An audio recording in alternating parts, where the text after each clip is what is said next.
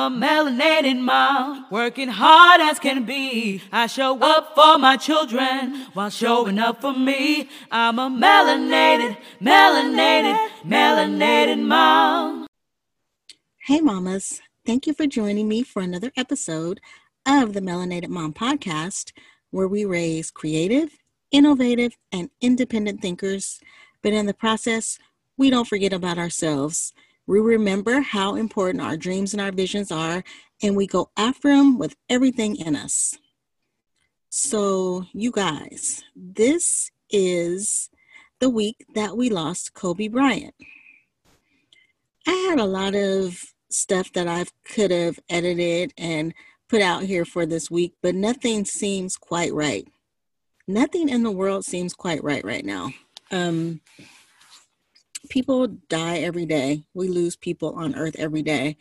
I think because he was such a huge, larger than life type person, because he did so many great things for so many different people, because he was such an encourager, because I am exploring this new idea of dying empty, of leaving nothing behind, of giving everything you have in this life, because we can't speak from the grave.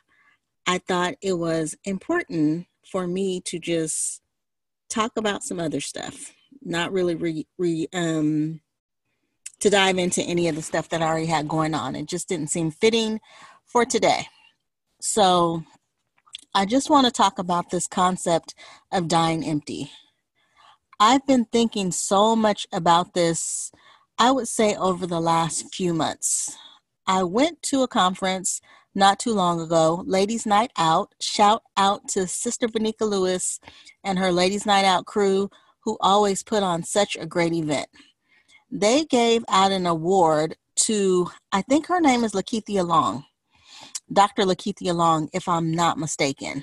And when she got up to receive the award, she spoke to the concept of dying empty. And I've been thinking so much about that. And so when she got up and talked about it even more, it was so much confirmation for me that not making it a part of everyone's journey, but definitely making it a part of my journey. Like, why am I here? What am I supposed to give to the world? And how can I make sure that I make all the deposits necessary so that when I leave here, there's nothing else that I should have done? Because God knows the day that He's going to take me to glory and that I'm going to be with Him. And so all the things that He's dropping in my spirit right now have to be done in the right now. There'll be no way for me to rewind that and give it back to people when I'm no longer here. So about 6 months to a year ago now, I'm so bad with keeping time records of things. I started writing letters to my daughter. Not letters per se, just things that I wanted her to know. So they're like little quotes. It could be a quote from something as simple as, how you might feel if you put on red lipstick, to something as complex as what you may feel from heartbreak or at the death of a parent or death of a loved one. So just little tidbits of information that I wanted her to know. I wrote this totally out of a morbid place, guys. I am an older, more mature parent, so I think about some of the things that I may not be here to say to her that she may need on her wedding day. Like maybe I won't be around. And it could be for anybody. Look at Kobe Bryant. He died at 41. So since I was thinking about not being here, I wanted to leave something behind for her to read so she would know how I felt on that day when I got married, or felt on the day that I may have done something significant or lost somebody really important to me. So this is the reason that I started writing them. But as I dived into writing more and more of the letters, it just made me realize how much I want to leave on the table, how much I want to tell my children, how much I want to speak into the lives of others, how much I want to leave no stone unturned, because why? Why would I want to leave a stone unturned? Why would I want to keep something that may encourage somebody else to greatness to myself when I can give it to them while I'm here? So in light of what has just happened, I think it's even more important that it's resonating with me even more, because I know that we all need to be honest here. We get in our feelings. Like, I ain't gonna lie, people get on my nerves. Like, for real, for real. So it's like I decide that at this moment I'm not trying to be bothered. Like, let me draw back a little bit. Let me concentrate on the things that are important to me. Let me concentrate inward a little bit, which is not a bad thing. You know, we can't always be concentrating on other people, but to do it out of selfishness or out of spite, when you know that there's something that you need to deposit in somebody's life, is doing you a real disservice, because you blocking your blessings, and it's doing a disservice to the other person, because why wouldn't you want to give somebody that is in your life what you have for them? I don't just keep people around just to be keeping people around. So people who are in my life are important to me. They mean something to me. They still get on my nerves. So I might just have periods where I'm not like super involved or super invested in somebody. But if something is dropped in my spirit, whether or not I'm feeling, because I'm not trying to base this thing on feelings. So whether or not I'm feeling like giving it to them, what have you been called to do? Have you been called to give them that thing? Because if you've been called to it, you better get busy, regardless of how you feel. We're not moved by what we feel. We should not be moved by what we feel. So just looking at what recently happened, I want to be more inclined to stop concentrating on a feeling, because you feel like somebody is not giving you back what you think that they should give you. It's something that I really struggle with. You know, I go back and forth with a lot, because I do so much. I think that when you are a person that gives a lot, or a person that encourages a lot, it's just in me. Like, it's something that I'm never going to be able to stop, because it's who God made me. But sometimes you just get worn down. Like, you feel like there's no reciprocity in it. And sometimes it just can't be about reciprocity. It's not necessarily about that for me, because it is what was placed in me to do in the first place. It's just part of my character. It's a trait that God has given to me, and I need to just go into it full force, no matter how I'm feeling.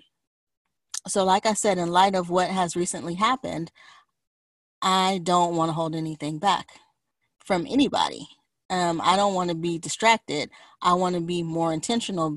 That was part of my goal for 2020 anyway, is to be intentional, to be in the place that I am at that moment, and not to be so pulled in every different direction, because there is so much going on. I mean, I know that people have been saying for years that 24 hours is not enough time in the day. I feel like just being flooded by so much information from media in general, when there's so much to do, so many places to be, 24 hours is just like a drop in the hat. Like, I feel like I can never accomplish all the things in a day that I really set out to accomplish. So with that being said, I want to make the most of the times that I'm feeding into other people, being intentional about paying attention to the people around me that I care for. Because, hey, there could be a plane crash for me. There could be something that takes me out of here. So I don't want to be in a position where I haven't done that, or somebody else could get taken out. And then how awful would I feel if I had not deposited that into their lives? I think what made me even more inclined to look at Kobe Bryant for who he was the last tweet that he sent to LeBron James. He, in essence, was congratulating him for surpassing his greatness. This is who that man was to me, is that he was always looking to lift and build somebody else up. Don't you want to be that person? I feel like that's like the best person in the world. You just want to be the person that lifts and encourages other people. And sometimes you might not get that back from from those certain people. I mean, God definitely is going to deposit into your life. And I do have a few friends that are definitely depositors. So I'm not going to say you're never going to get it from anybody, but you might not get it from the people that you give it to. But that's okay. Like, we have to learn how to be okay with that. We have to learn how to walk in what we walk in because it's what we're called to do, not because we feel like we want to do it or not. So I feel like I said that a couple times. That might be kind of a ramble. Maybe I'm just trying to drive that point home. But this week, I just could not release something that I had stored up in the bank. It just wouldn't have served justice for me. I really wanted to honor who Kobe Bryant was and how I felt about him. I am not a basketball fan. I'm not a sports fan in general, but what this man gave to the world, to me, superseded sports. And I wanted to honor that. And I think we just need to be better about that in our daily lives. I saw somebody on Facebook post about how, people in our lives will die and we won't be as invested, or a friend will have somebody die and we won't be as invested in that. So yes, Kobe Bryant was big, but be invested every day in the little things. And that's where the whole being intentional comes in at. And that's where dying empty comes in at. Be invested in people's lives, even when they aren't Kobe Bryant's.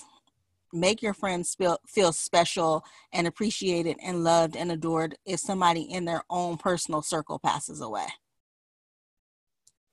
So I don't really have like a ton of stuff to say today, but I felt like I would be remiss not to come on and honor somebody who meant so much to so many people, and not to say to you that this is your chance to live greatly and die empty.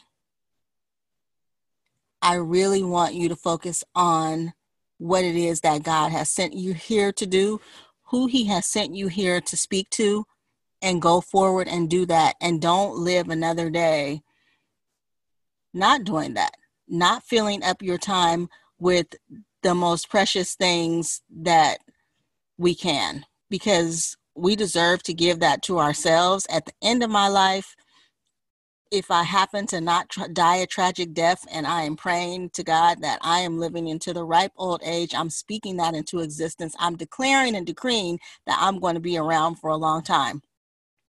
So when I'm sitting here in my rocking chair, I'm sitting here and I'm reminiscing about what I did, I want to have the feeling of dying empty. And because I care about you, I want you to have the feeling of dying empty too. I hope this has helped somebody. I hope it blesses somebody. I am praying for all the families that were affected by this recent tragedy. And I hope that you have a good week, and I will talk to you soon. Take care, everyone.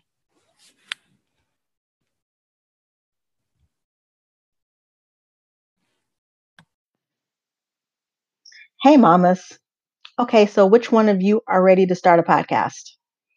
Don't raise your hand because I can't see you, but I can tell you some of the amazing things that Anchor has to offer you in terms of making a podcast. First of all, Anchor is the easiest way that you could ever record your podcast. It's free. They have tons of creation tools for you to use right from your phone or your computer. They will also help you distribute your podcast so you have to do no extra legwork, and it can be heard on places like Apple Podcasts, Spotify, Google Play, and many other listening platforms. You can also make money from your podcast with no minimum listenership. It's everything you need all in one place. So, if you're ready to get started, go download the Anchor app for free at anchor.fm. And guess what? I can't wait to hear your podcast.